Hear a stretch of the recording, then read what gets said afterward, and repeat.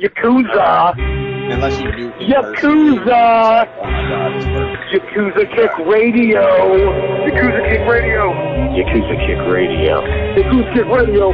Yakuza Kick Radio. Yakuza Kick Radio. The Yakuza Kick Radio. Last fucking 20 minutes. This is the bulldozer Max Fremont. And if there's one place to listen to on the internet every Thursday, 9 p.m., Yakuza Kick Radio. Fremont says so. Who wants some? God help us, Jesus! God and baby, Jesus help us! Ladies and gentlemen of fucking America, this is Danny Havoc, and you have been listening to, or possibly are intending to listen to, the Yakuza Kick fucking radio. Fucking, yeah! Yakuza Kick Radio. Hell fucking yeah! My name is Justice Payne, and you are listening to Yakuza Kick Radio. You're coming to come on Thursday night in This is a brotherhood, and we all stick together. Like my nuts. I ain't scared of you motherfuckers. Yakuza Kick Radio, the best in internet wrestling radio, period, bar none, just like Adam Cole. Everybody's a cunt but me in the world. I don't know what it is. But you go to the back, and you tell your boss that there's a new Yakuza in town. And it's Yakuza Kick Radio. And we're taking over. Yakuza Kick Radio has risen from the ashes of bad internet radio and become the premier place for any independent professional wrestler to stop and record their voice. That shit is bananas! Big bananas! Well, this is Mr. Insanity Toby Klein, and if you're not listening to Yakuza Kick Radio, then you're weird. Oh, I don't like the cut of your jib, fella. It's Greg Excellent, Bearded Dragon in the Northeast. You're listening to Yakuza Kick Radio. If you're not, probably watching porn and you have this muted. You should be listening to it. Jason Mann. Where are Biggie and Tupac? Yakuza Kick Radio. Give a nigga rope on that cowboy, guys. All you have to do is listen to Yakuza Kick Radio, but you didn't. Now look at that guy, you homie. Fuck that. Black Keys, out. Bullshit, man. Motherfucker. Fuck you. Fuck you and fuck you. Who's next? And now, ladies and gentlemen, for the introduction. Hosted by J. Cat Morris. You are now listening to Yakuza Kick Radio.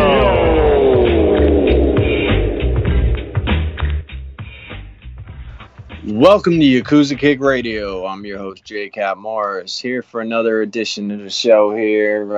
Whatever today is, I don't even know anymore. I have been so burnt out. Definitely, I gotta be straight up. Definitely been struggling mentally a bit.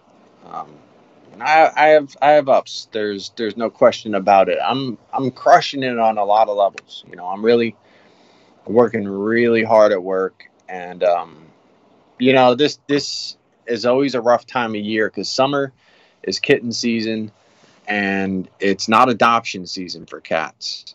Because my theory has always been this: no one's really taught me this or told me that, and I've spoken to people above me and all that, and they still look at you clueless. So I figured it out for myself, and it's honestly the reason. Because people are outside, they're on vacation, they're going here, they're going there, they're going various different places, but a cat at their house, you know, that's now you need someone to watch the cat. Even if you're outside in the backyard and you're barbecuing and you're hanging outside, your cat's in the house. If you're a responsible pet owner, of course. Cat's always in the house. So, you know, that's what that would be. And you're not really always thinking about adding another cat to the house. But once things start to get more towards the end of all of the festivities, and you're more in the house and the fall comes rolling in, adoptions immediately start skyrocketing. And it's been every single year, 20 years I've been there, and it's been doing the same thing. Last year, we benefited from the pandemic in adoptions. 250 cats we adopted out last year. So we actually benefited because the normal time where people would leave their house and not be home enough to be worrying about adding another cat, they were home now and they were stuck home, and now they're looking and it's like, well, how am I going to fill all this time? Who knows when this is going to end? Now would be a great time to get another cat. And that really worked out. Now is scary times because we're re-entering a normal summer, but just tripled, because now for 2 years people haven't done what they wanted to do all year. You know, where normally they were just waiting through the cold months. Now they're waiting through all of what happened with COVID. So when people are going full on back to their normal lives, another cat in the house is the last thing that's on their mind. And that's putting us in a pretty scary situation. You know, our shelter is just about full, and we have everything you could possibly imagine. I mean, it's like, I got a male calico right now. I haven't seen a male calico in 20 years. I have a male calico that's still not gotten a home, and he's been there for over a month. I got blue-eyed Siamese mixes. Gorgeous cats, super, super friendly cats, kittens. I mean, you name it. I got special needs cats. If, you know, you wanted to really, you know, adopt something that's, you know, not going to be the easiest to place. I mean, we have it all. And it's, we got over 100 cats now. But, so it's, a lot of times it's just go, go, go. And I'm going to do everything that's best for the cats all day long. So sometimes that means, like, I don't get a lunch, you know, or I get half a lunch, or, you know, it's crazy. It's going like start to finish, and anything I could do to promote them. So I'm taking pictures, I'm working with their temperaments, I'm helping other people work with their temperaments. And we obviously have many more cages and, you know, areas to clean because we're so stocked. And then, it's constant moving, and any kind of potential adopters, I try to make sure they get all the info that they need, and try to do my best to show the cats at their best, so it gives them the best shot at a new future. And it's tough. So it's nonstop running with that. And then on top of that, you know, at home, it's, you know, since we took over this house, I've had to redo everything. Everything had to be redone. So much was neglected with this house for so many years. And I finally had the leash off. I had the chains off and get to just do anything I ever wanted to do to this house, which its end result is beautiful. Its end result is wonderful every time I get done with one of these areas that I had this dream for. But man, the fucking work that has to go into that, on top of doing what I just explained 6 days a week. I have 1 day off. So this is what I do, you know? And honestly, like, my training has been at very, very minimal, because I've been putting out every bit of myself physically. I wake up with my biceps sore as hell, my back sore as hell, my legs, my this, that, all different days, just because the amount that I'm putting out physically, I'm fucking spent. Part of what I've worked on is my gym. That's almost done. So as soon as my gym is done, my entire schedule reorganizes and the training, you know, resumes. And again, like, I've still maintained, you know, my strength, because I'm doing so fucking much that, I'm just covering a lot of bases. But, you know, so I'm doing that. I'm replacing the fence in the yard. So, you know, a couple panels at a time. And I initially got the 20 panels to do them with, which I explained on one of the other podcasts. And, you know, so there's a lot to that. There's a lot of just trying to get rid of the old fence, which I got to, like, chop into pieces and burn them, because it's not pressure-treated wood. So you can get rid of them that way, because otherwise the garbage men are like, no, go fuck yourself. You could bring it to the dump, or, you know, rent a dumpster or some shit that costs you more money just to get rid of something. So fuck them. But yeah, it's a lot of work. The stuff I've done with that back bed, that's a lot of work. Taking care of the chickens, everything, you know, it just piles up. And on top of that, obviously there's the still very present feeling of my dog being gone. You know, it just doesn't, that doesn't go away, because when you're out doing stuff and you're doing what you're doing, you're still used to right next to you. There she is, and it's getting better. It's healing, but in the same token, it's still that little bit of emptiness, still there while you push forward and you do all the things you're doing. It still just kind of hangs. But yeah. So another garden thing, right? So I've been doing this bed, and I got coneflowers in there. I got a butterfly bush down the one end. I got elephant ears. I got caladiums. I got all sorts of shit. Just like 5-6 more things that I can't remember off the top of my head that I planted in there. Grapes, quite a few things. But so anyway, I got this all planted in there, and I'm waiting for some things to just like pop the soil more or less. And once it does, I'm gonna finish mulching out this bed back there. Probably this weekend, I'm gonna mulch it out. So the whole thing will be nice black mulch.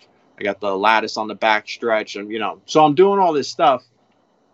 I come home the one day from work, and there's fucking dig holes in there from whatever, squirrel, chipmunk, whatever the fuck. I was like, fuck this, man. I ain't playing games with these motherfuckers, man. There is no way I'm going to put out the fucking work that I put out and have these motherfuckers digging up in my shit. And for anybody who doesn't know, I feed squirrels every morning with peanuts. I get a 25-pound box from nuts.com. Costs me about $50. And it lasts me about a month and a half. And that's I feed the squirrels every single morning. Handfuls of peanuts. They come running, waiting on the lawn with their little hands. They're ready to go. So know that I say this out of love, but these little motherfuckers ain't gonna dig in my motherfucking garden when I'm feeding them out front every single day. With the work I'm putting in and shit. So I was like, all right, obviously I can't, I wouldn't want to, kill them or anything like that. And I don't want to deter them too far off my property either, because I feed them, not in those spaces. So they have no reason to be there. But, so I was like, all right, I got an idea, because I've heard where people make, deterrents for bugs and, wildlife. And they use cayenne pepper and use like a drop of dish soap mixed with like your, and your pump sprayer. And then you just spray that out on your stuff. The soap will help it stick a little bit. And which the next batch I'm going to use a little bit of soap, because I forgot that element of it. If you don't use the soap, it's just not going to last as long or really stick to your surfaces quite as much. But anyway. So what I did, because, I do shit to extremes, so that cayenne shit wasn't going to fly with me. So I took a fucking tablespoon of Carolina Reaper powder, and I put that in the fucking pump sprayer. Filled that motherfucker with water and shook it up. I lit that fucking garden up. A chipmunk goes digging in my fucking garden. I'm going to watch a streak of fire across the fucking lawn.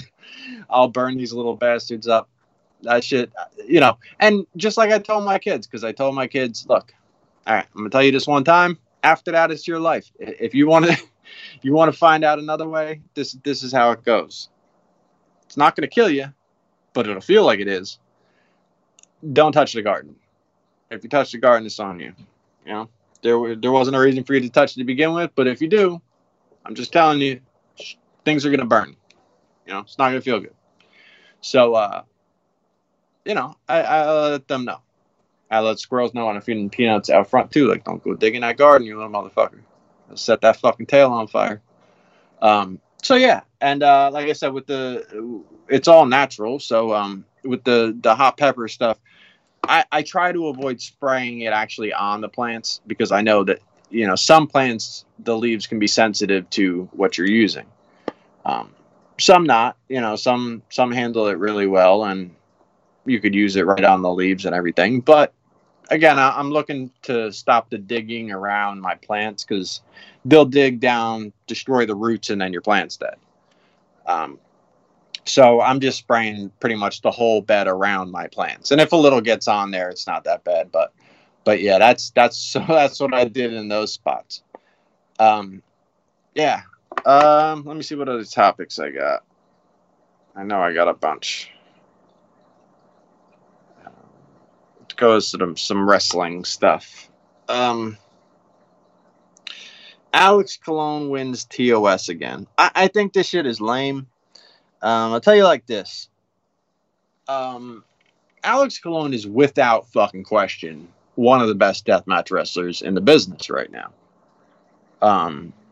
He might be the top American deathmatch wrestler. He might be. I mean, he's up there. He's definitely up there amongst. He's got to be in the top 3. Gage is nowhere near that anymore. His intensity's gone. He's not that anymore. He's really not.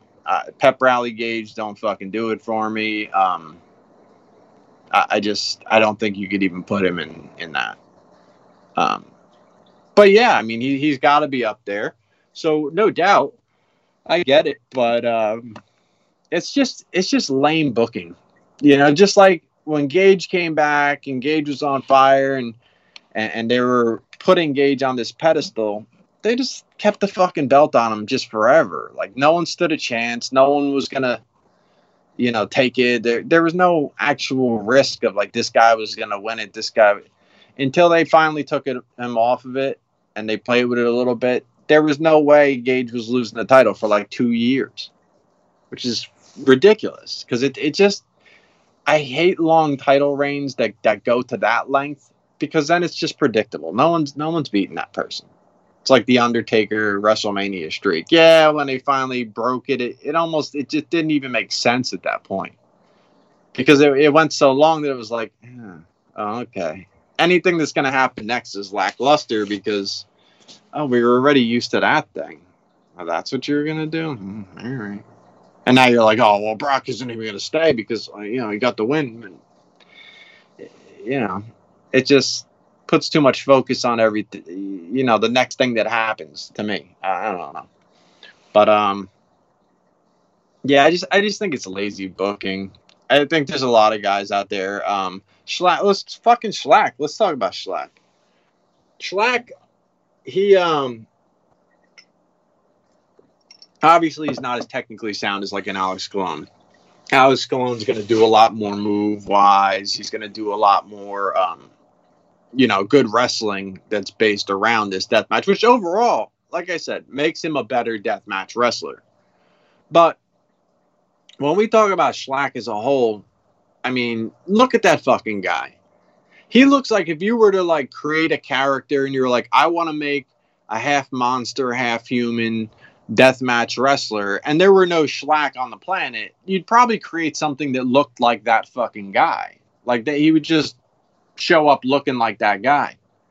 If you never even saw what Shlak looked like, that's probably what you would dream up as like this ultimate jacked fucking monster of a deathmatch wrestler that looks like he bites the heads off of people. You know, like that's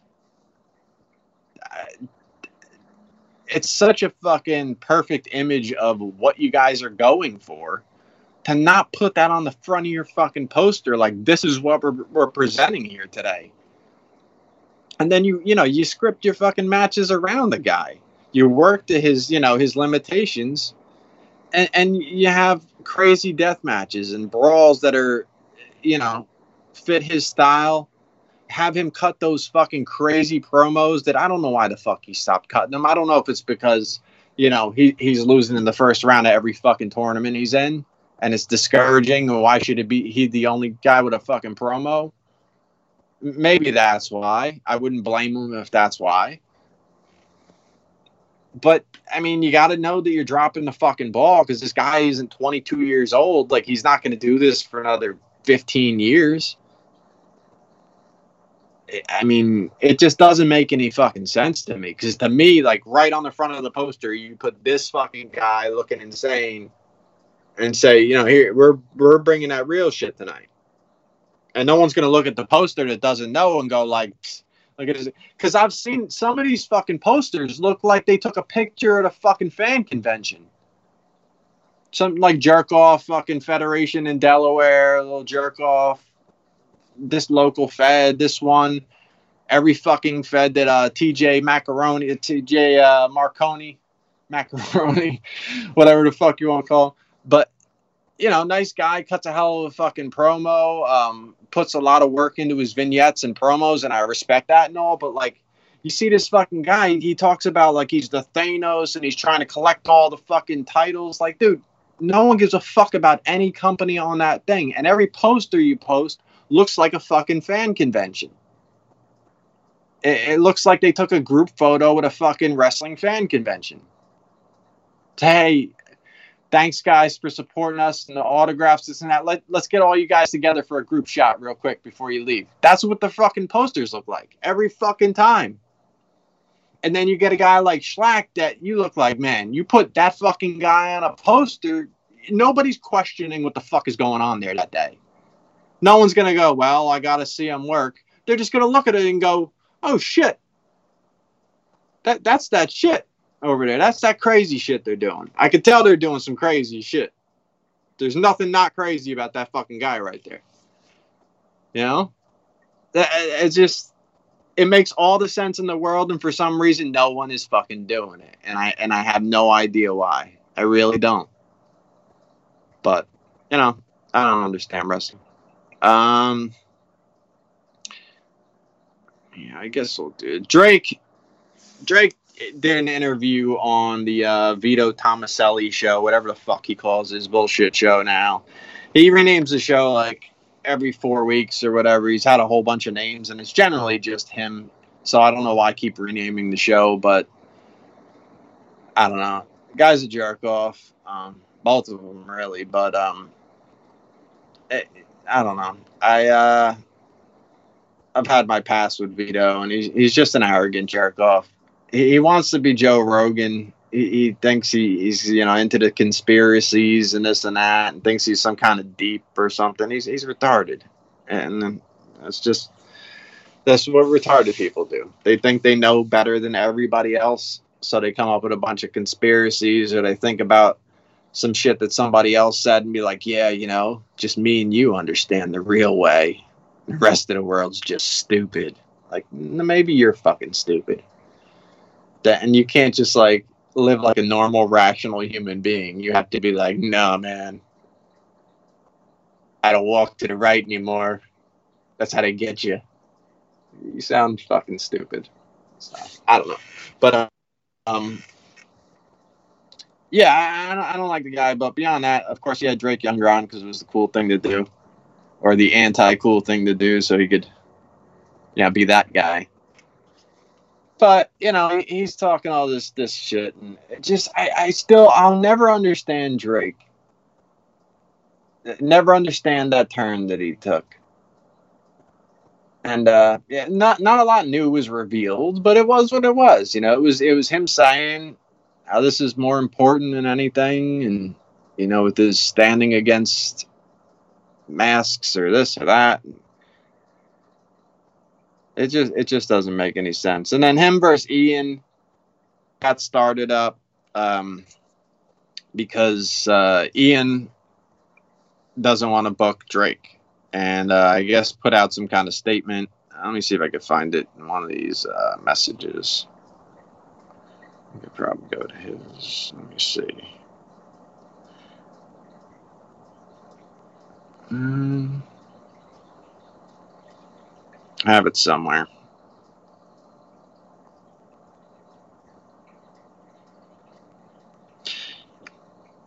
Yeah, I don't know. It was just something that Ian pretty much... And then Ian's initial statement was that, like, I support Drake, having his beliefs and whatever, but at this time we're not looking to book him.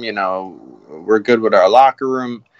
And, like, Drake kind of struck back saying, after all I've done and all that bullshit, it really took offense to it. And, like, oh, you must have some locker room or, just taking shots like that. And then, like, his dad popped in there and saying, he remembers him working for Ian when Ian had all kinds of heat, shit like that. And then his wife popped in there saying, like, now we know where our friends are. it just continued to go in that direction. Let me see. So, but again, it weirds me out when motherfuckers, are in the WWE. They're reffing for the WWE. They leave there because they're so whacked out they can't keep that job. And the next thing they do is to like beg Ian Rotten to come back to Ian Rotten. Like, that in itself doesn't make a lot of sense. Where the fuck is I'm trying to find these fucking bullshit conversations. All right, here we go. So this is what Drake posted. He said wrestling related post, like as if you started talking about this shit, he wouldn't, someone would be mistaken and be like, "Who? What part of the government is IWA?" Like, I don't know. Come on, bro. This is how far off this guy has gotten. He thinks he needs to put that as like a disclaimer. What the fuck else is Drake Younger if it's not a wrestling related post? That's not, he's, he thinks he's that significant in all that other bullshit. So anyway, since people are asking me about it and Ian decided to cave to the mob by publicly virtue signaling the snowflakes on his roster, I'll go ahead and respond. The supposed top guys that cry and complain to Ian are soft. They wouldn't last 2 weeks in the old IWA. The locker room I broke into beat you, stretched you, and even tried to make you quit because in those days only the strong survived. Grown men like Necro Butcher, Bull Payne, Low Key. So, he throws in like seemingly like initially it's all people who would have agreed with his shit. At least from the start of that, it is. It starts off at Necro, Bull Payne, Low Key. These are all like anti-mask motherfuckers. Like, this seems like right up at Too Tough Tony, Tomaselli's, and then like he throws in some people who are no longer with us, so it'll be up for anybody's interpretations. But I don't think Eddie Kingston's like still riding with everything he's saying. But he goes, hi, Isaiah, Eddie Kingston, Tank, JC Bailey. I know Tank's not a drum guy. And many others made sure you earned your spot on that roster because it was prestigious. At one time, IWA is the most feared company in the world. It didn't matter your background or what you believed in when you came to work. It didn't matter what your background was when you came to work. When you walk through the door, you're to show respect and do good business. Apparently, times have changed, and some of this new generation lacks the respect for those that paved the way. He's right. I don't fit into this current super woke dynamic of his locker room. And puts a peace sign. Yeah, it's just, it's fucking weird that like he's pretty much begging to be in Ian's building, and then like when he's told he's not wanted, he's that put off by the whole fucking thing. So then Necro chimes in because he was summoned via Drake Younger. He says, IWA Mid-South used to be about talent. It used to be about dreams that wrestlers believed in. A dream that I believed in so much that I packed what I could fit in my truck and drove to Louisville from Houston. With nowhere to live, no means of support other than a dream I held in my heart. A chance to prove myself against the best independent talent on the world. Nothing mattered but talent. It didn't matter who you were or where you came from. If you preserved your talent, you always eventually won out. It's not like that anymore. Not at all. Now it's ran by the social justice mob, where it doesn't matter how talented you are. Your accomplishments mean nothing. Whatever food you put on the family table through your own sacrifice means nothing. Now all that matters is what the mob thinks. Who's this talent that won't allow Drake in their locker room? Who are you? I'm a man. If I have a problem with you, I'll tell you. Like his wife. You won't have Drake in your locker room, then you won't have me either. I'll, be at the AFU show next Thursday. Please show me out. Please show me out, talent. In the ring, the locker room, or even in the parking lot. Ask around. I'll make you famous. All right, so this jerk off is feeling better, I guess.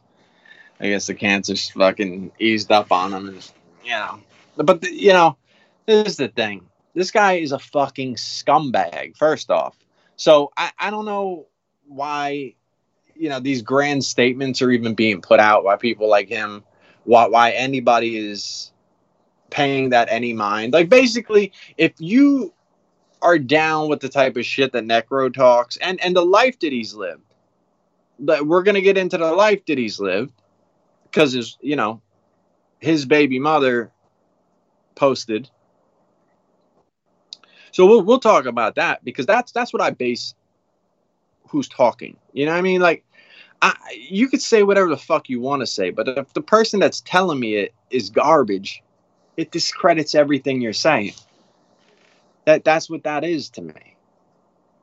So, I mean, I understand from some aspects saying, like, a locker room is all about, just do what you do. It doesn't matter what you believe in. It's all about the work that goes in here. But you also know that Drake has not been fucking easy to work with. He even walks into churches and starts asking them, what does this pastor believe in? Is he dead set against abortion? And if he's not, we need to rally against him. Like, this is shit that he was posting online. So this isn't just walk into a locker room and work and however, whatever you feel, that's your business. We don't worry about that. That's not how he's carrying himself. Y'all got it all fucked up, acting like this guy minds his business with his opinion, and they're pulling shit out of the sky going, oh, do you believe in that? Then we're not dealing with you. No, he is screaming his fucking beliefs at people. That's a big fucking difference from, like, everybody has their own beliefs and, hey, that's not about that. That's not how he lives his fucking life now. His shit is real intrusive. What are you, fucking crazy?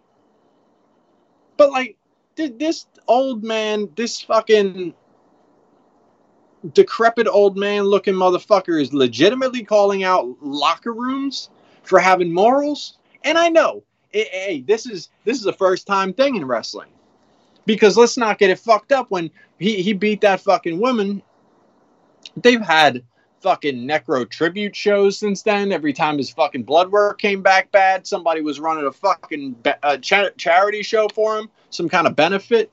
And he's fucking inducted in Hall of Fames, multiple Hall of Fames since then. He's been fucking honored in this spot and that spot and brought back again to fight Shlak and all of this shit, and people are screaming Necro, Necro in the crowd. So we can start to be fucking moral now, and I'll respect that, but let's not pretend like we didn't let it all go on for so fucking long. Or you don't understand why he's surprised by people having morals now, because they just fucking found out they had morals. Remember, hey, people are all of a sudden speaking up a little bit higher, a little bit louder tones. But remember, I mean, it was only a couple weeks ago when the Roman Reigns fan with the sweatpants was telling me how much he loved people who beat women and how Necro's is his hero. And I was wrong for thinking that dude should have died. Like, I was good with him dying. So, Necro, or I should say, Ian, in response to that, posted, "Oh, gee, Necro don't like me anymore. What will I do now? Maybe you should worry about your children and not Drake, you fucking deadbeat asshole. How much of that money you won did you send to Jenny Dawson for your girls? I'll wait." That was his baby's mother that he tagged, right? So here's her response on that post. "He hasn't paid his child support in years, which, by the way, is and always will be the state minimum of $50 total for 2 children. Last time he was sick and quote-unquote dying," is what she put, "in West Virginia and Army..." Wait a minute. "He was dying in West Virginia and Amy and Mary stayed up with him all night. took care of him, stuck by his side, and even after he abandoned them for over 5 years, he promised he would never dip out like that again. He got better. He moved to Michigan or some shit and hasn't talked to them more than an instant message or seen them since. And that was over a year ago, if I'm correct. He gave me 2 beautiful daughters, but that's literally all I can say for him. And what he has given them or me, PTSD maybe. But the short answer is none. The girls and I will grab an ice cream or something stupid, and I'll say, hey, let's check this child support card. And then we have a good laugh. His loss, they're badass kids. It's his loss, they're badass kids. So this deadbeat motherfucker that's out there preaching to the fucking world how they should feel and their freedoms and this and all this other bullshit. This guy doesn't take care of his own fucking kids. He can fuck himself. He beats women and he doesn't take care of his own fucking kids. So all of these people who think I'm bad for fucking wishing this dude dropped fucking dead from the cancer he had, and I still feel that way, go fuck yourself. Because you don't have morals. Don't come at me like I'm immoral for wanting this guy to not be on the fucking planet. He has kids that he walked the fuck away from. And he beats women. I don't know what else you need attached to that that's going to make you feel like this guy isn't a valuable member of society. But I've already made my decision, cast my fucking ballot, and that's just where I'm at. I judge. I know a lot of people say you can't judge. I fucking judge. And this guy is guilty of just being a shitbag.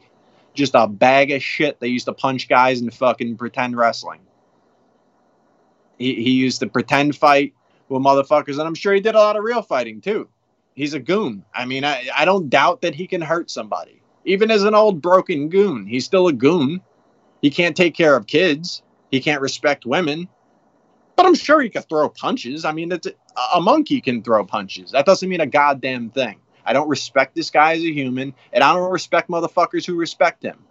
I'll tell you straight up, one of my favorite fucking wrestling matches of all time is Necro Butcher versus Samoa Joe. I saw that shit live, and it had such a perfect... They tried to replicate that in so many fucking ways after that match. There were whole Styles Clash shows, all that Evolve shit that popped up. Every bit of that came off of that fucking match. They were doing all sorts of shit like that in fucking PWG. They started doing it, Ian did it the first time with that match, but he started doing more of those like in his home company, because he did that in Philly when they were over here. But everybody was doing Styles Clash matches, and it came off of that match. And it was never duplicated. They had some good ones, but that one was just fucking... That one had real anger behind it, too. Because Joe was mad that Necro fucked the students up, the ROH students up at the Chikara show. So he was legit like, I'm going to teach this motherfucker something. And Necro was like, no joke, top of his game fucking hillbilly that could take fucking all the punishment.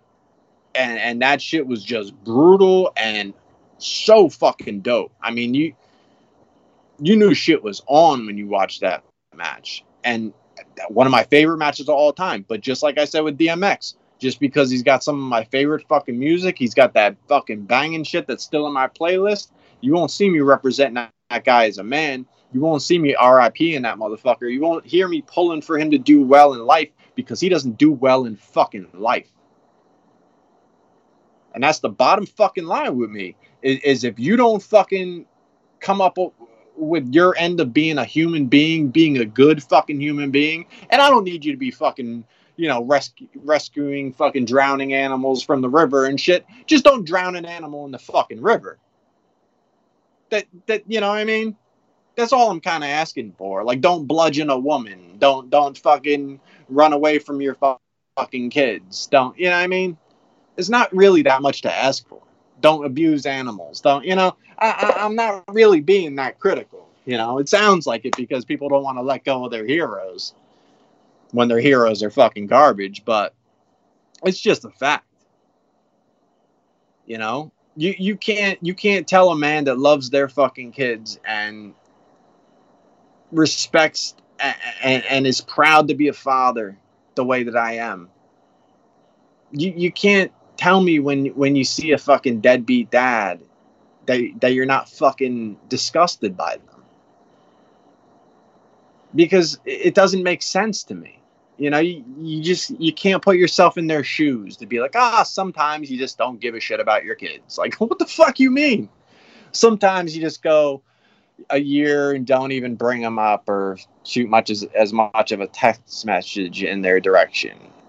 You know, I didn't float them $20 when, you know, this Brett Lauderdale brought me in, or Danny DeMano brought me in for another appearance, or, you know, I didn't float $20 across the PayPal or fucking anything. No, I got nothing for you.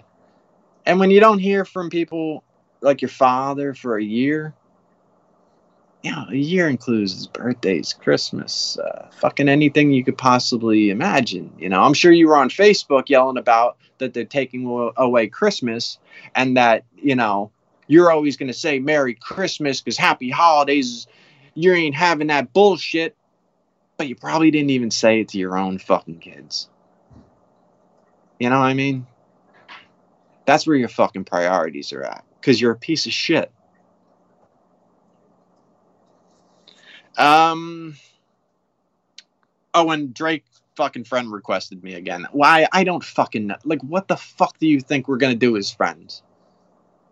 There's no way you haven't seen the memes, heard a fucking podcast. You know, somebody has told you something, because everyone wants to tell everybody something. Especially when I'm talking, and they can go maybe make friends with a wrestler for 5 minutes. And like, did you hear what Jay Cat said? You're a fucking weirdo. I don't give a fuck who hears what I say. Oh, one more thing on IWA. So Kit Osbourne was supposed to be in the King of the Death match. So what happened was he jobbed out in like a minute and change to AJ Gray on I think GCW. Minute and change, fucking squashed. You know, and Ian pulled him off the show. He heard that was what went down, and he pulled him off the show. He pulled him off King of the Death match. And Kit posts some all passive aggressive. It's like, excuse me for trying to forward my career. Forward your career by taking squashes. You've been doing this shit since, 2013 or something? You were taking squashes then? Robert Anthony squashed you. G's squashed you. These were still in the arena, CZW shit. Why the fuck are we still doing squashes? Somebody else is doing something for their career, making you look like garbage. The King of the Death match, I don't give a fuck what you think about Ian Rotten. I don't give a fuck what you think about deathmatch wrestling. But if you know anything about the legacy of deathmatch wrestling in the United States, you'll know that the King of the Deathmatch tournament is one of the most prestigious tournaments in the entire fucking country, always has been. And it was the one that fucking started it all. Started it all in the U.S. You know what I mean? Tournament of Death, and definitely not anything in GCW was anywhere near the start of deathmatch tournaments in the U.S. And it's maintained that prestigious, you know, feel over the years. And, you know, of course, anyone who runs tournaments for that amount of years is going to have a bad tournament here and there, or something that like, that wasn't the best one. Or, yeah, you're always going to get that, especially when you put on, you know, that top level performance that King of the Death match has Tournament of Death has. If you have one that's a little lackluster from the best one that you already had planted in your mind, it's just, they're hard bars to top. But I wouldn't say the King of the Death match is something that's not worth anything anymore. I wouldn't say any of that. So if Ian, especially Ian, if anyone takes King of the Death match seriously, it should be Ian Rotten. So if Ian still takes it seriously and says, hey man, I'm not booking a guy who just got squashed in a minute and a half in my prestigious tournament. I'm not. You know, he runs a whole nother tournament, Prince of the Death Match, for a guy to earn a spot if they're young enough within the death match wrestling, and that's the angle that they use to get into the tournament. So if he's giving other people spots, he's saying you're credible enough to just be in that tournament without any like tryout, without anything. And what's happening right before that tournament's going to go down is you're getting squashed in a minute and a half, you know, in some bullshit, you know, that a lot of fans are very well aware of. It doesn't make sense. And, you know, it makes sense to me why Ian would get him off the show, and Kit should make better fucking business decisions. If this is how he gets forward in his career, he ain't going fucking nowhere, because he's been doing the same fucking thing for all these years, and now he's just doing it with deathmatch shit too.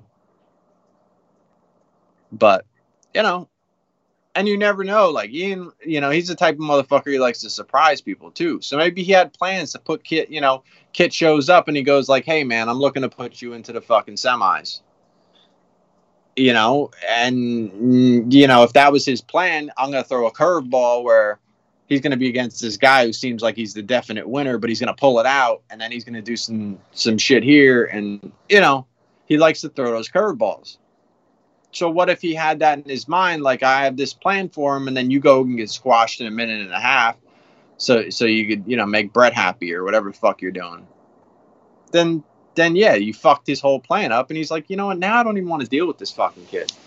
Because he just got squashed. I guess I got to have him get squashed. Otherwise, my guy looks like shit, and why do I want to have a squash in the first round? It makes it look like I should have never booked him to begin with if I do that. And that's the only way to save face of your own guy in your company, is if he follows suit with another squash. But, you know, it kind of paints you into a corner if you take shit seriously. And that's how wrestling should be. That's how it's supposed to be. Like, the heels and faces shouldn't be, you know, hanging the fuck out openly. They shouldn't be putting each other over every fucking time after the match. You know, shit like that. Like, there should be some, at least, you know, parameters that you work within where you just go like, all right, this is kind of like the lay of the land. This is kind of the rules. We play within these rules, so it looks like the show we're presenting. You know? You know, you don't see like sitcoms and shit where they like every once in a while pull a mic off and like tap it and then put it back on and go, is that better? Is it, you know, because you at that point you're breaking character, and it's just, you lose the aura of the performance. You know, obviously wrestling is a little different than a sitcom, but there's still that performance that you're trying to put together. And, you know, if you bring the promos together with the ring work and the anger and the, you know, the emotion that you bring to the ring, you can convey a story. You can put across a story that an adult could buy. But if you insult people's intelligence by turning that on and off, I can't rock with you. And that's a lot of what killed wrestling for me, is there was too much haha, we're actually friends, I can't wait to go through the glass over there. And it's like, dude, you're not supposed to say any of that. Like, I'm not even saying like off to the side, like we're talking after the show, you got to pretend like you're still, you know, cutting a promo. I'm not saying any of that, because I've always talked to guys on some just real normal shit. But I mean, like, that's how they're presenting themselves overall, like in the ring with their opponent right there, online, on, you know, it's just, it's too heavily presented as like not real, just really see-through. Just, it's very transparent as far as the gimmicks go, the violence, you know, the perceived fight. It's hard to buy. There's not a hard sell on that at all. Selling overall. So yeah, I agree with Ian on that, and he shouldn't be in there. Mondo and Kashmir showed up to the Hall of Fame. I think Mondo may return eventually. I doubt it. He seems so dead set against that like full return. I know he's getting around it a lot, and that could, you never know, because I mean, you remember Mondo disappeared off the planet. He wanted to go do, his filming stuff, and understandable. He's very, very talented at that type of thing. And, you know, he had a different plan and passion that he could switch his gears to and then not look back. But part of what he did is he distanced himself from the entire business. We're now seeing more of Mondo in and around this stuff more than he has been in a long time. You know, within the past year or two, he started to be around the wrestling business in general. You know, he does stuff with AEW behind the scenes. You just never know. You never know if that stirs some kind of itch in him. But he's always seen it as somewhat of an evil. You know, he always saw it as something like he always felt almost ashamed that, you know, Rory followed in his footsteps. And, you know, you hear him talk a lot. I did a great interview with him years ago if you want to go back and check it out. But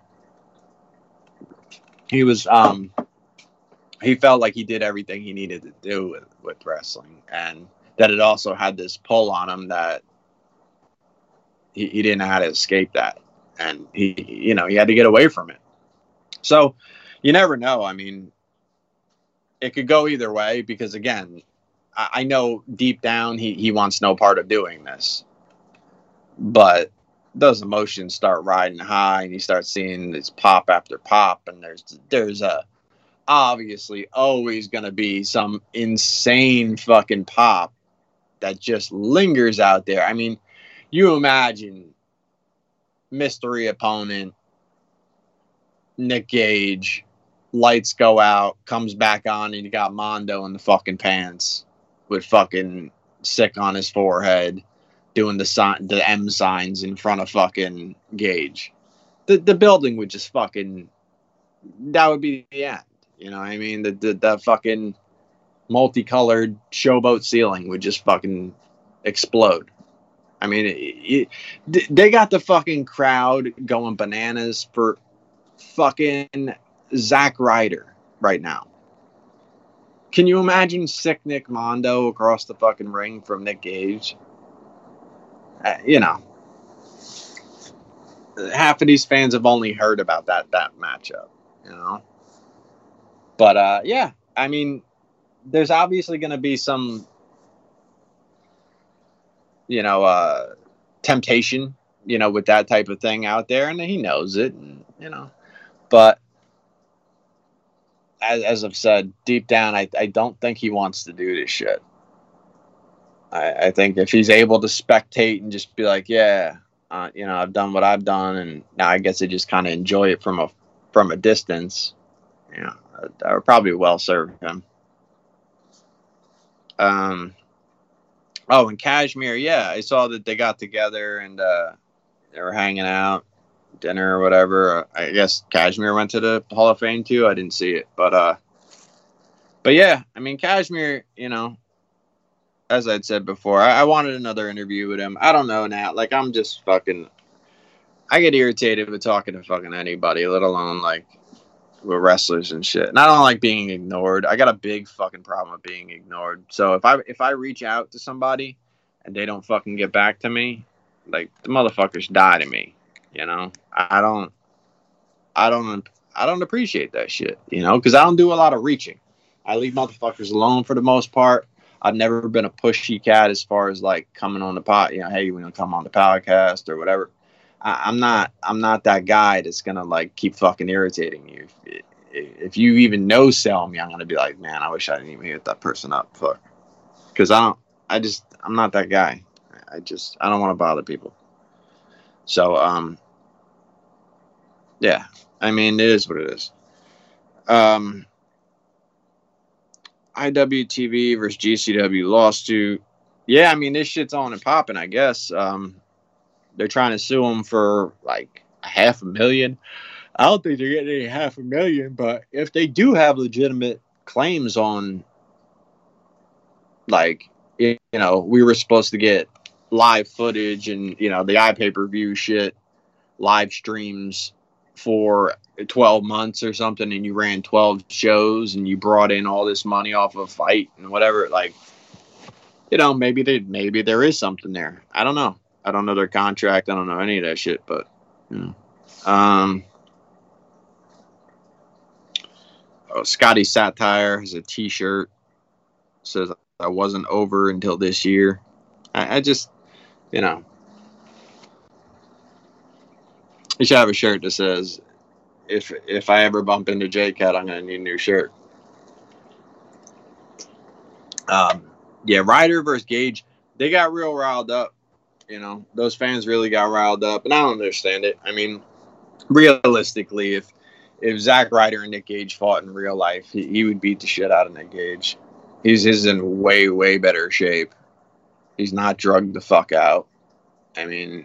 And as far as like a wrestling personality, he's a fucking cornball. So everything about that feud is silly, because I got to somehow believe that this guy who's bigger wouldn't just beat this dude up. But then also, like, this cornball character he is, and he's like Matt Cardona or something. I don't know what the fuck. But, yeah, it doesn't interest me at all. And it's pretty much the same thing that they did with RSP. Because he's like stealing the belt and shit. He's like running in through the crowd. Like, it's the same shit. And it was like Nick Gage hits him up on Twitter. Like, you want to fight? Dude, I hate new wrestling. I just hate new wrestling. So yeah, that's that.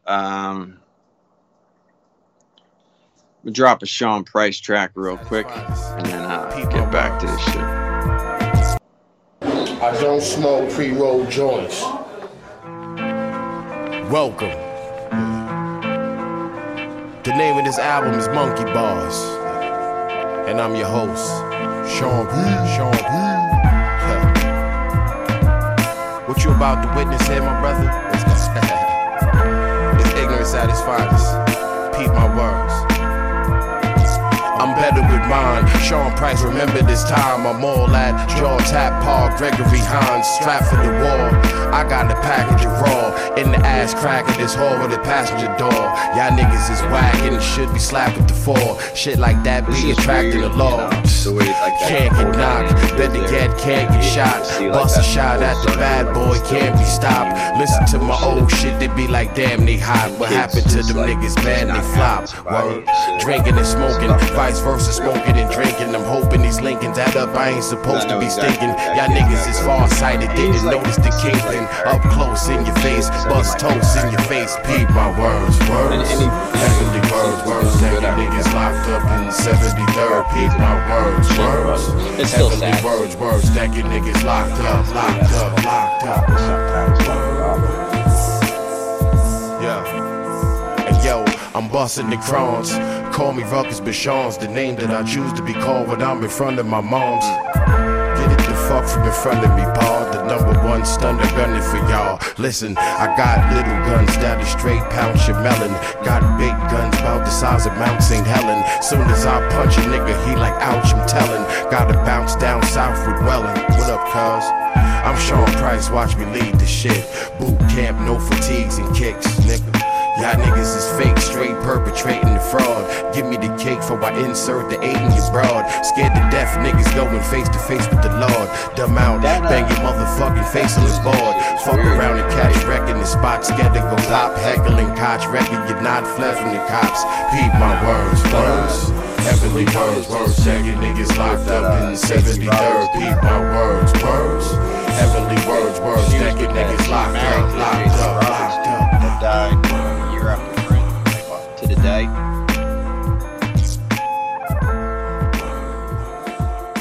Well, yeah, she was with him. She's not married to Sozio, but she was married to him. Yeah, man. So what it is. I'm just keep hitting you with this shit too. Every fucking time.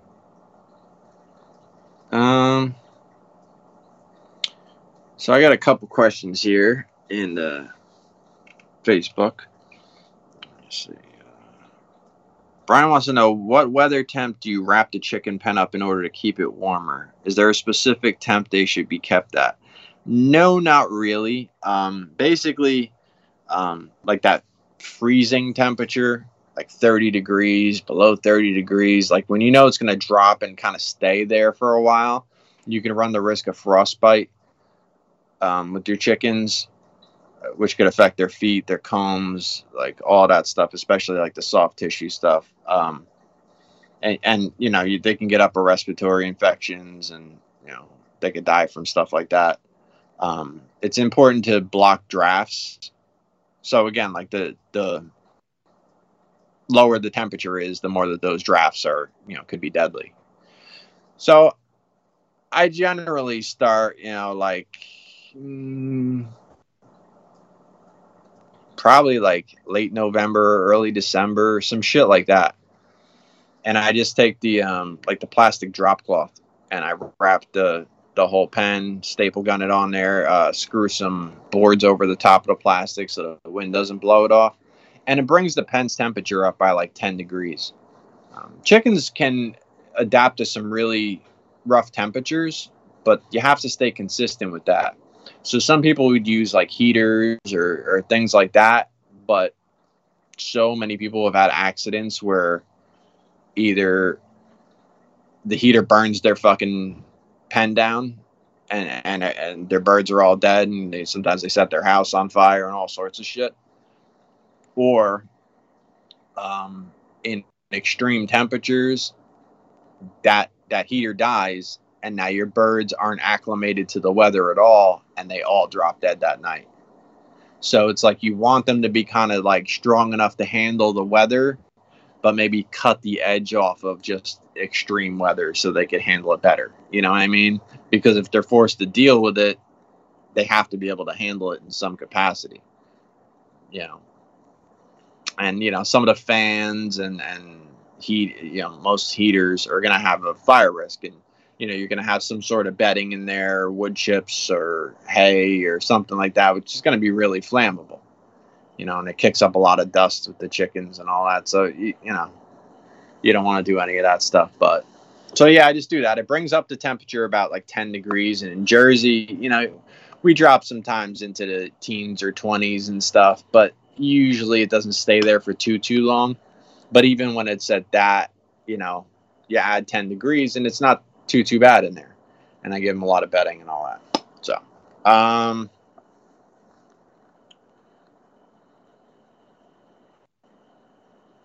I don't know what the fuck Charles is talking about. He said, thoughts on the baseball grip controversy. I don't know what the fuck he's talking about. Like, not even a little bit. That shit sounds foreign to me. Like, you might as well just type some other language right in that space. Because I don't speak them. I don't know any other languages. Anthony Tarantino says, honestly, what's your thoughts on rabbits as pets?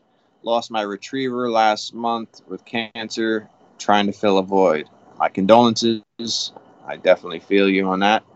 Rabbits can be fantastic pets. I would not have them outside. I would not house them outside.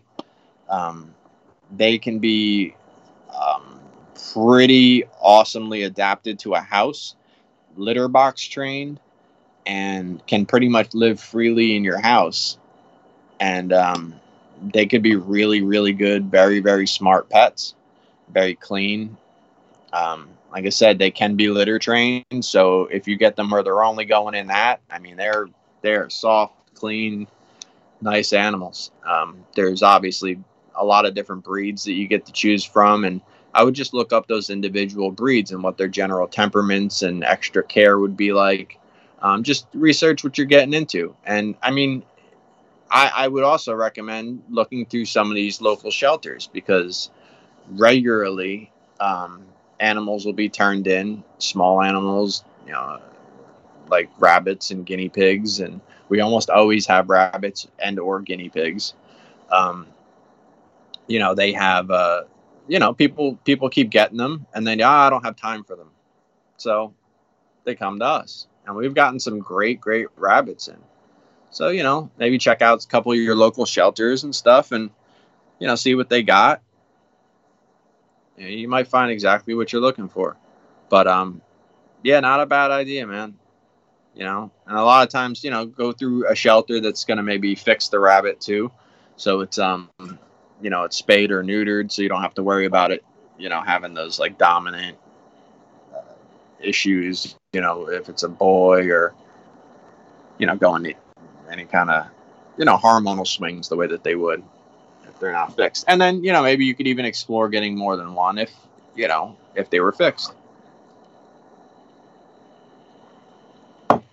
Let me see. So that's all that's right there. But I had some other shit. I want to go back into.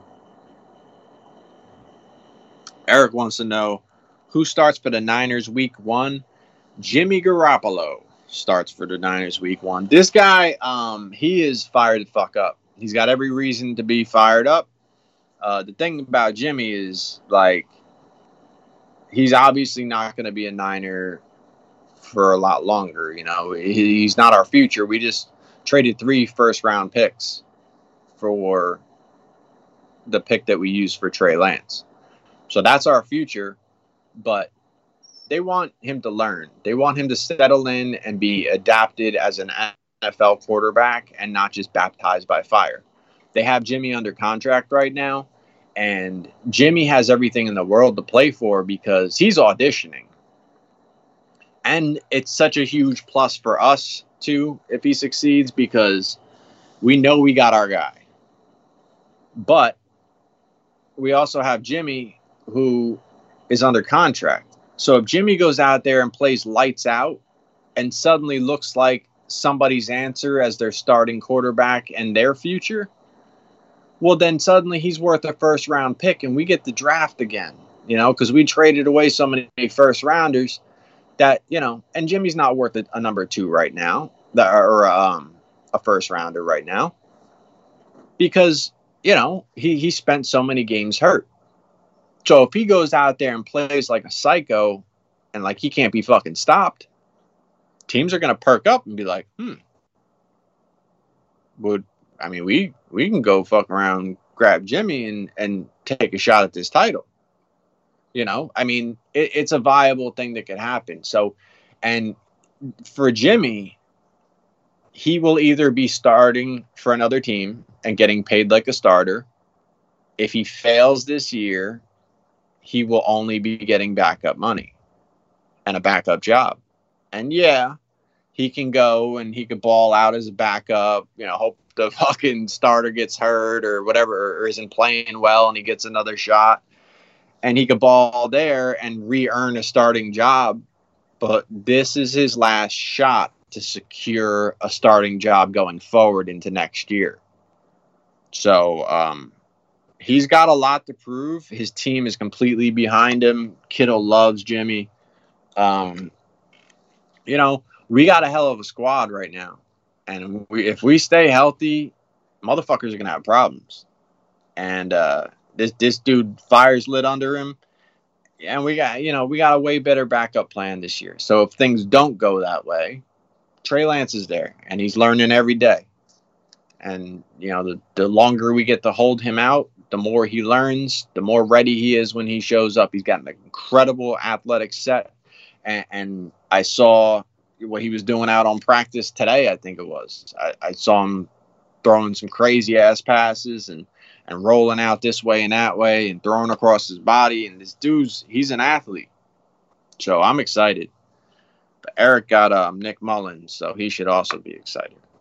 And check him out on his podcast. It's the We Got Nick Mullins podcast. So let me see. Jeff Sand. Nick Gage has a Cluck You commercial. I just want to put that out there.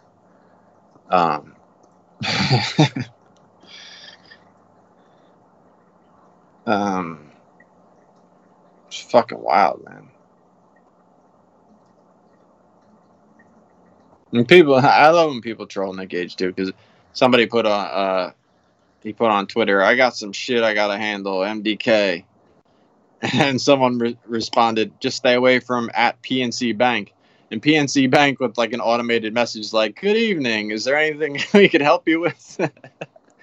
It's so funny because you robbed them, but yeah. Let me see what else.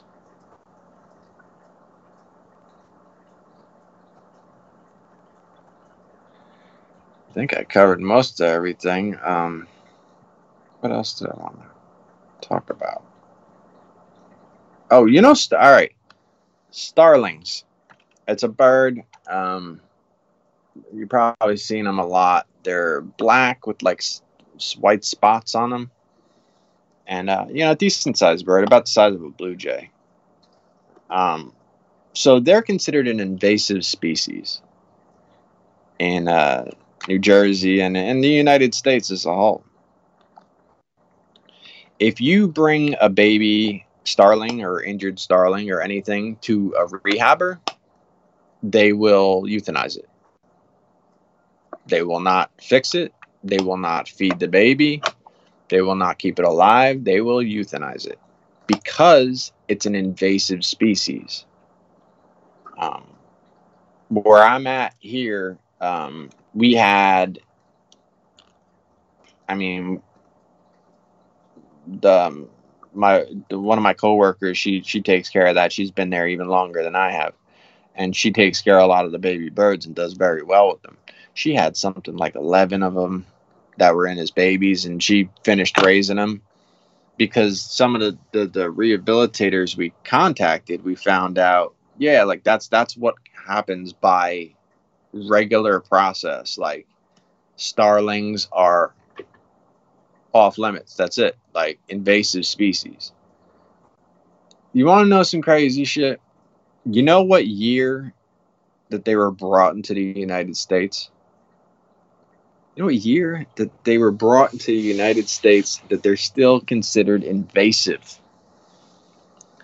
1877. What kind of shit is that? Like, the people who are clutching onto those morals, they're like, what else do they believe doesn't belong here from 1877? Because that's some crazy ass shit. Do you understand the German Shepherd, clearly not from here, was brought into the United States 1907? Ain't nobody calling them invasive. Chihuahuas 1903. Yeah, no one's saying they're invasive. The starlings are an invasive species that don't belong here. Like, motherfucker, they showed up 101 years before I was born. What kind of shit is this? I think they're ours now. And we just got to figure out, how to manage them or do whatever we're going to do. But like I have a suet feeder. I have a couple little suet baskets, which is like it's like a bird food, like cake kind of deal. Like, it's a square and you put it in there and they really like it, especially like the woodpeckers and stuff. That's what I have it for mostly.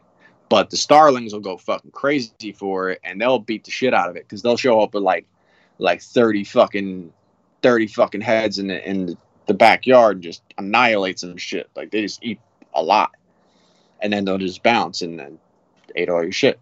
So you can get ones that hang upside down, and the flickers or woodpeckers can hang upside down like that and they'll get it, but the starlings can't do all that shit. So you can do shit like that, and make sure that, like, they're not going to just house all your food. Maybe you put one out for them like I do, and then one of those other ones you keep in the upside down thing, so the other guys always have something to eat because they're not, they don't come 30 of them into your yard. So, you could do shit like that, and, there's different ways to manage stuff like that. And it doesn't make a lot of sense to outlaw species that way, like, they're legal to kill. And rehabs, that's the craziest thing to me, is where a rehabber, and their whole function is to save animals and continue life and all that. And they're just like, no, that species doesn't belong here. It's fucking 1877. What the fuck?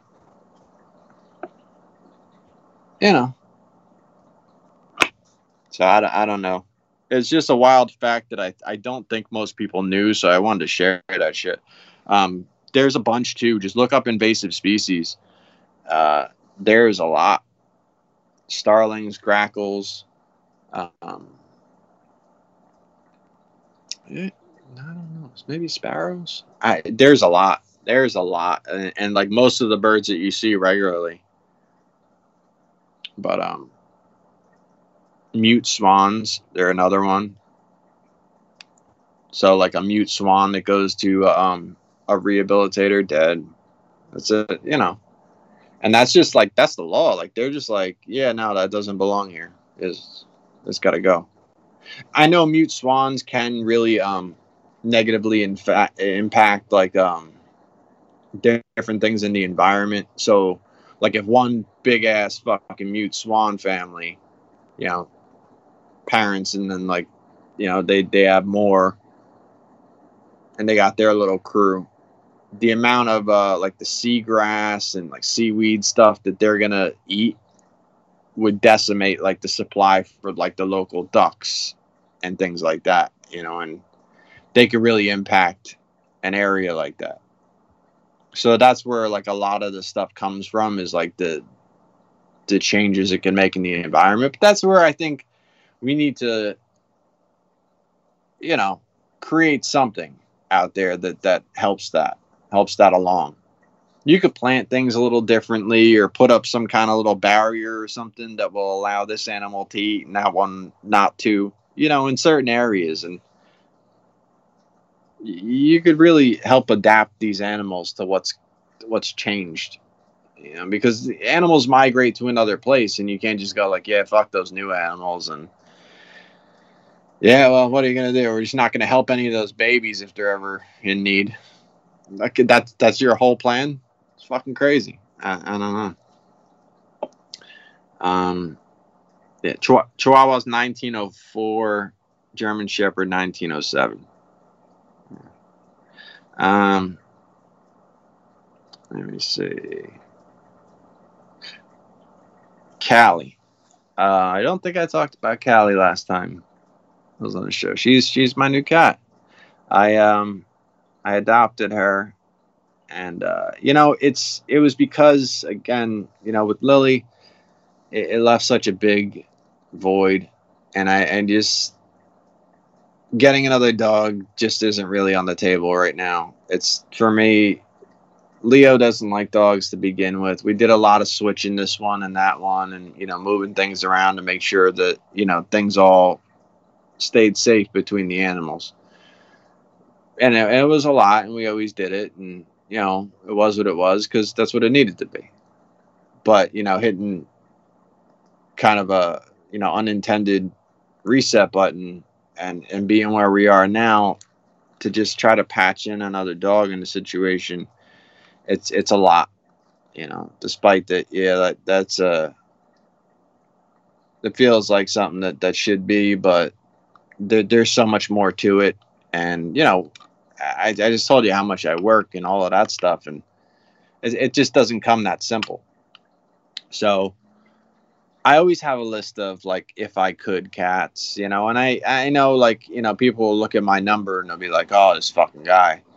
But, I mean, if you came and saw my cats, which not everybody that's listening to this is welcome to do, so don't take that as an invitation. You know what I mean? If we get down, you know what I mean, then, you know, the invitation's there. But otherwise, like, take my fucking word for it. My cats live a good life. I'm very much more so capable than a lot of people as far as, you know, having a higher number safely and responsibly. I know there's a big difference between becoming part of the problem and part of the solution, you know. If you can save, you know, an amount of animals that you can handle, and it benefits those animals, and obviously it benefits, you know, the family as a whole, then, you know, you can do that. When it becomes to the point where you can't responsibly care for that, you can't financially care for that, then you got a problem, you know. I have, you know, a chicken out there that I spent $800 on. Shit, I'm willing to spend what I got to spend on my animals. It's not an issue. It's not like I got it like that. But, you know, people spend money on a lot of different things, and, you know, my priority is my family, and, you know, my animals are part of my family. So, yeah. So there's always like a if I could list that I have in my head, and it changes all the time because, you know, some of those if I could's find a home, which is always my intention, is to get them a home before it becomes me being able to take them or anything. I don't ever, you know, hold an animal up or, you know, no, don't take that one, I want it. Like, believe me, you could adopt every one of my cats if you bring me good homes, and I will adopt my favorite cats out to every single one of them. But Callie specifically fell into the if I could, the very top of the if I could list, because she was a cat who came in 1.5 years ago, and she was just not trusting. She was initially a TNR cat, this is trap neuter release. And she was never should have been, as many trap and release cats really shouldn't be. She was not equipped for that. I mean, this cat now, like, she's so fat and happy and healthy, and she looks like a seal when she lays there on her side. Like, you're gonna tell me that cat was supposed to fend for itself for its whole life outside? Because, you know, and, you know, I understand TNR and you know, it does save a lot of lives because, you know, if we stop the breeding out there, we could fucking solve the problem. You know, everybody just gets cats and just fucking lets them just mass produce. Like, it's such a plague on the animal world overall, and cats obviously. Yeah, she was a TNR cat who was never equipped to do that, but because of that, she was forced to fend for herself and was completely untrusting of human touch. So when I got her, I mean, she would fuck you up. And still, I mean, she has angles. You just don't go at her. She's not your typical cat. You reach and put your hand in front of her, like, here, smell my hand. She'll fucking light that hand up. I learned through time with her that I would have to reach over the top of her, which normally is more dangerous because you're putting yourself like way into their zone. Reach kind of over the top of her with one arm as if I'm going to like hug her, but, you know, one arm, and rub that opposite side of her. And she gets way into it and starts trusting and letting her guard down way more. And then you're able to just do whatever, you know, pet her on the head and her face and all of that stuff. And she'll start really, you know, mushing against you and stuff. But, you know, through 1.5 years of being there, as I started to unravel, you know, her secrets and like how to work with her and, you know, what was going to work for her, her temperament and what was going to make her feel secure, you know, with your interactions, because I saw this amazing cat that would unfold, but trying to tell any given average person that, they're like, yeah, I don't think I want any part of that special way to pet a cat and this and that. And I just knew that, like, you could establish with this cat, and that's our starting point. But I'm giving you like the cheat code to like how we're going to get this cat to acclimate into your home. And then once you do, you know, you're going to have an excellent cat. Like, she's gorgeous. And she just, you know, 1.5 years just couldn't find that right person. Had some close calls where I really thought, you know, we were going to get it, but they backed out or, you know, whatever the case was. But so I always knew how to work with her and, you know, what she needed. So when this opportunity unexpectedly came up, I figured, well, I mean, this transition will be a lot easier, you know, for her than it ever would have been, you know, when I had Lily, because Lily wasn't great with the cats. And again, I did a lot of different things to separate and move this one and that one to make sure that there were no incidents. But yeah, it made sense to me, so I added Callie. So Callie came home, and you know, this is my limit here. This is, you know, I wasn't intending to go up another cat, but you know, circumstances had it, and that'll be that. You know, I got Ruby's my oldest. She's 18 years old, you know, so it's not I'm not going to have 9 cats for forever. And Rico's 15, Senchi's 16, and I got an older crew in here, and I got a younger crew.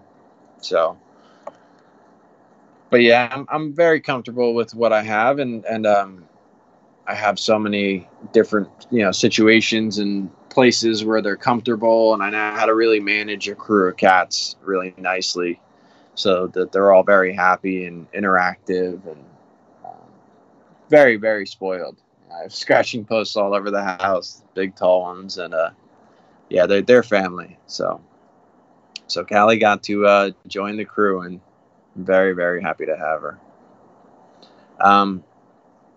So I guess we'll just close out talking about this. And so yesterday, my daughter graduated high school, and that means so much to me. And I'll tell you why. Because I didn't graduate high school. My brother didn't graduate high school. He went back, got his GED. I dropped out of high school, came back, and got kicked out. And then I was going to rejoin once I moved up to Woodbridge and started hanging out with my boys up there, because they were still like right in their senior year. They were about to go into their senior year. And we were doing a lot of athletic shit, outside of school. And they were like, yo, you could play, for the team, the football team. And I was never accepted into any of those groups. So when I started getting that vibe, I was like, yo, man, I could finish school, because I would stay so involved with what's going on here and my boys. I wouldn't want to miss any of that. And I would be able to finish school. So let me try this out. I was going to go back one last time. And I knew that time would have worked because of, I had a support system there. Out here, I never fit into these motherfuckers. But, still don't. But they told me when I contacted the school and everything, I missed the age restriction by like 2 months or some shit. So they won they won the state championship that year, the football team. So there was that. But that was my high school. I had a rough go, and things just didn't go well. I knew when it came down to my kids, I wanted to raise them better than I was raised. My father was out at 15, and we didn't get along, and he's a piece of shit. So I haven't heard from him since. And what happened which will tie into the second part of this, what happened when that happened is that entire side of my family, you got your mother's and your father's side of the family. That entire side of the family just completely never talked to me again. So, but I have such a passion about making sure that my kids' childhood is better than mine was, because I truly care.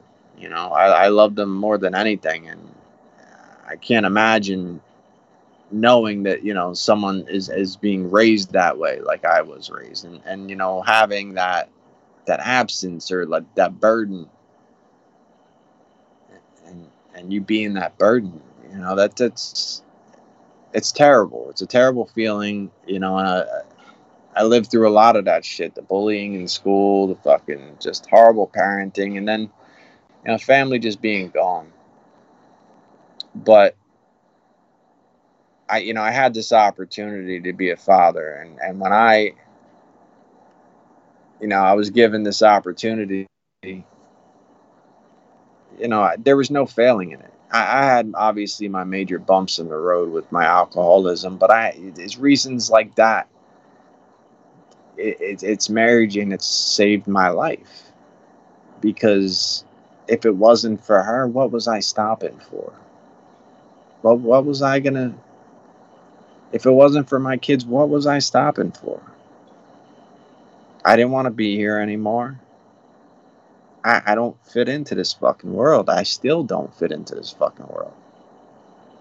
But what I put forth towards her, towards my twins, it means more than anything. I have to create better than what I am. I have to. The only way my past can be fixed is by creating a future for them that's better than what I was laid out for me. That's just the only way you could do it. I think the ultimate accomplishment in life, some people wind up rich, some people don't. And it's just, that's almost luck of the draw. Sure, people work hard to get their money and get accomplishments as far as belongings and this and that. But if you could create children that grow up to be better than you, and every generation goes by that same standard, you create greatness. You create a legacy that goes forward that you earned through genuine love of your family. And that's something that money can't buy. You can't. Self-awareness to know that, like, what you're doing, you know, with your family is genuine, and you're not taking it for granted. And it's something else. It's something that, you know, when you don't have it, you realize what belonged in that space, and you have the opportunity to provide that when you get your chance to become a father. And you have no fucking choice but to do it the right way, because you know exactly how to do it wrong. That's the only fucking thing you know, is how to do it wrong. So the opposite direction is going to be a great way to go. And that's what I did. And like I said, I'm not without faults, but I believe I'm raising my girls right. And, you know, she just graduated high school. That's fucking incredible to me. And that's only, you know, the first thing of many, many things she's going to accomplish. She's beautiful. She's smart. She's talented. She couldn't be prouder. And, you know, to know that that's the big sister to my twins. That's who they get to look up to. Their older sister. You know, she's creating an excellent role model for her sisters. And she's going to accomplish great things. I'm so proud of her. So yeah,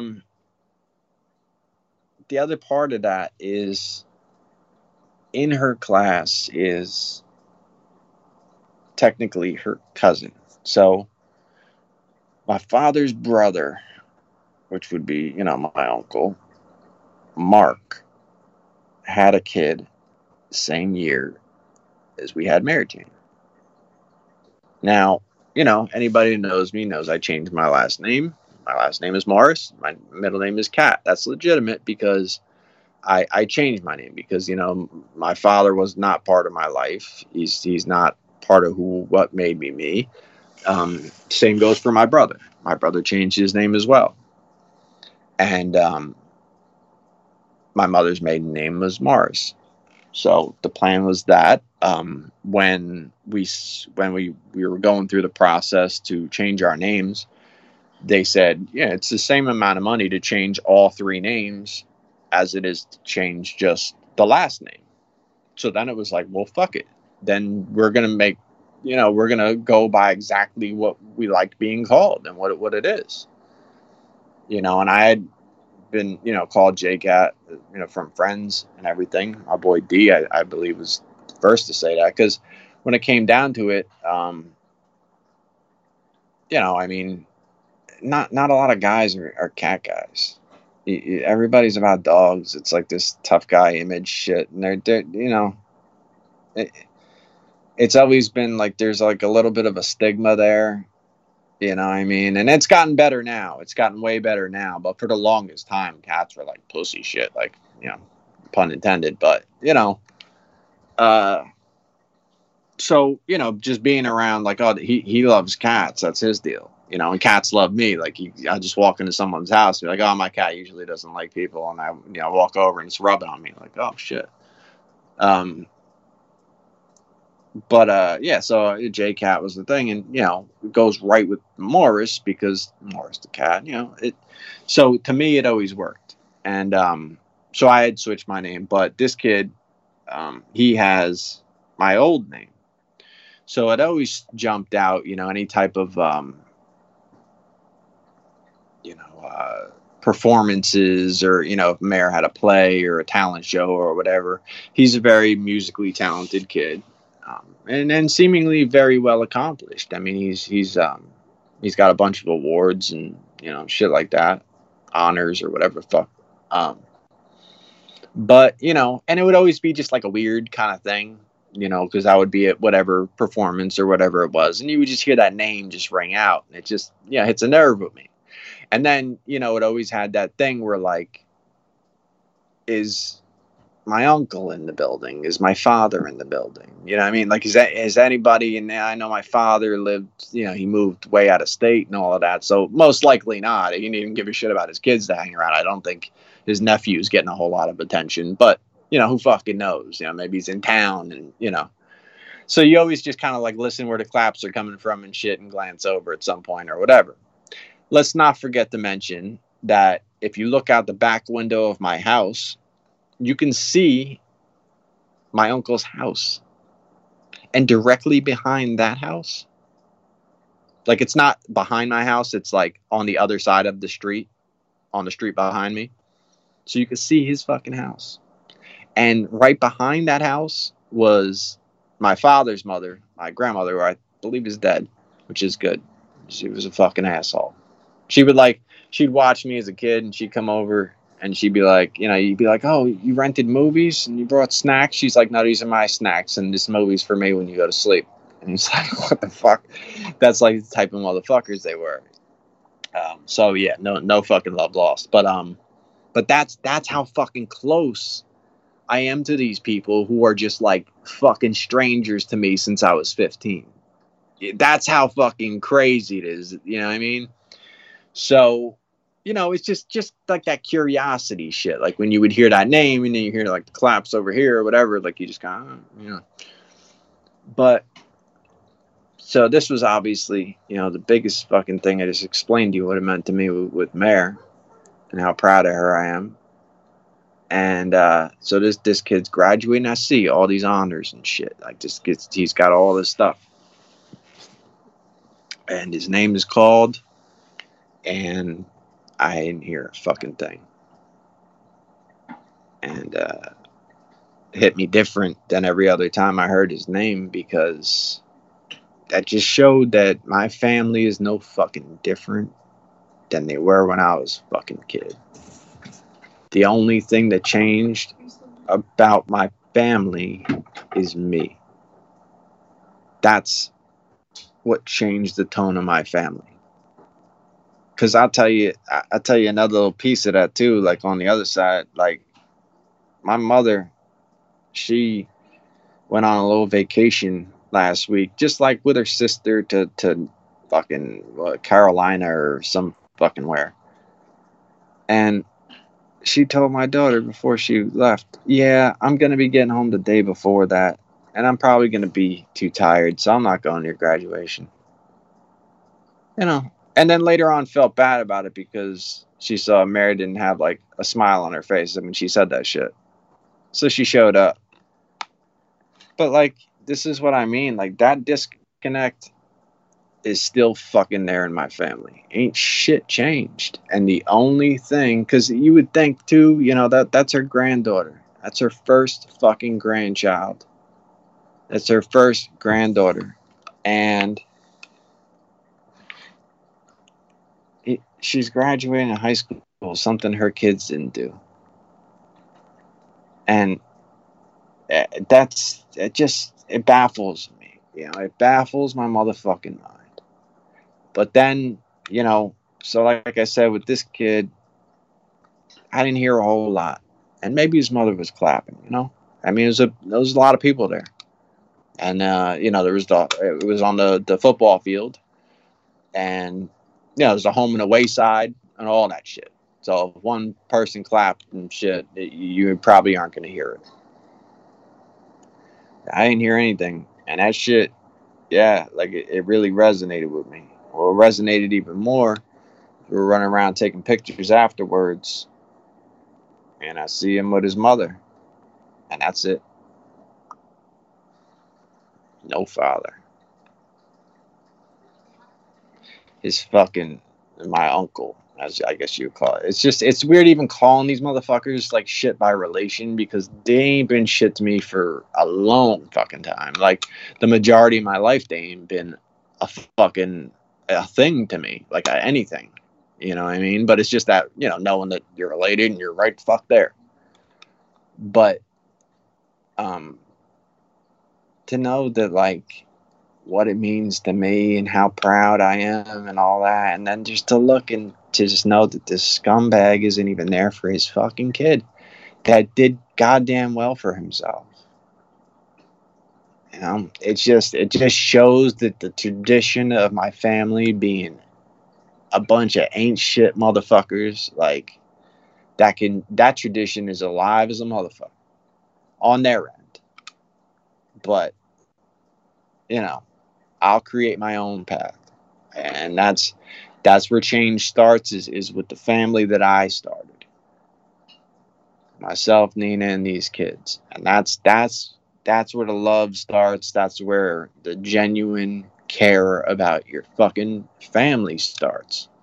Because to stretch back and expect that from any of these fucking people is bizarre, and it's something that I'm not willing to do anymore. I stopped having expectations for people who can't meet them a long time ago, because, you know, and the thing is like, it takes you a long while to come to grips with those things. And I think that's where evolving comes into play, because it's bigger than all this other little bullshit that we talk about on this show. But if you can find a way to take things for what they are and just go, well, that's just going to be part of what brought me here, and now I can make my decision to go what direction I want to go to. You know, so many people let their entire fucking childhood ruin their life. I mean, you got to figure, I mean, what is that?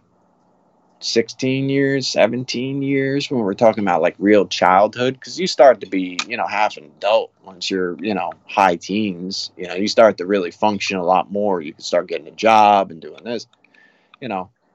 So when we're talking childhood, we're talking, you know, what, 16, 17. All right. You live 80 fucking years. Imagine your entire life, that entire 80 years, 60 plus years are based on the first 17 and the first 17 only. That's fucking deep. And to me, if you're evolved enough to start over at any given point and put yourself in a better light, put yourself in a better trajectory, and not just be cornered into what made you what this is, what that is. Well, I'm because I went through this, or because I went through, okay, let's keep it hopping though, because, you know, like, even if the most important person in your life died, the importance needs to kick in. They gave you everything they gave you for you to feel that way about them when they left. And when they were gone, now you have to apply that to your fucking life, and you need to do some big shit. And that's just what it is. You know, as soon as you start accepting defeat and it's all over because of my childhood, or it's all over because this person isn't here or that person isn't here, you're done though. I mean, we don't get a second shot at this shit, so you got to get the fuck back up pretty early and often. Otherwise, they'll take you out. I mean, just open the fucking obituaries every single day. You see, this shit is at no shortage of motherfuckers on that part of the paper. So it's going to be what it's going to be, man. I'm going to try to do every fucking thing I can until I'm out. So it's just a different ball game for me, you know. It's not what I was raised like. It's not, you know. And some of that shit, some of the things that make me great are a product of, you know, how I was brought up the wrong way and all of that. But I'll take it for what it is. Whatever it is that brought me here, I'm just going to keep fucking smashing. So I think that I got everything. Check out, I got your 5 stars. Check out Shaheen's various ventures. I think he's got a Patreon. You can check him out on the you know, the commissions. Do some shit there. What else I got? So check out Eric. Sozio just did a podcast. Check out Sozio. Struggling with Sozio. He just did a podcast with his girl, and they went over the death of her ex-husband, and pretty deep stuff. Broke down the whole incident and how it all went down and everything. So, check him out over there. It's my dude. G's got signed on I almost forgot. G's got signed on fucking NWA. So motherfucker's on TV. Finally he's on fucking TV. I don't know what the fuck took so long, but hey man, keep giving that motherfucker airtime and he's gonna make it money. So that's all I got. Talk to you motherfuckers next week. Peace.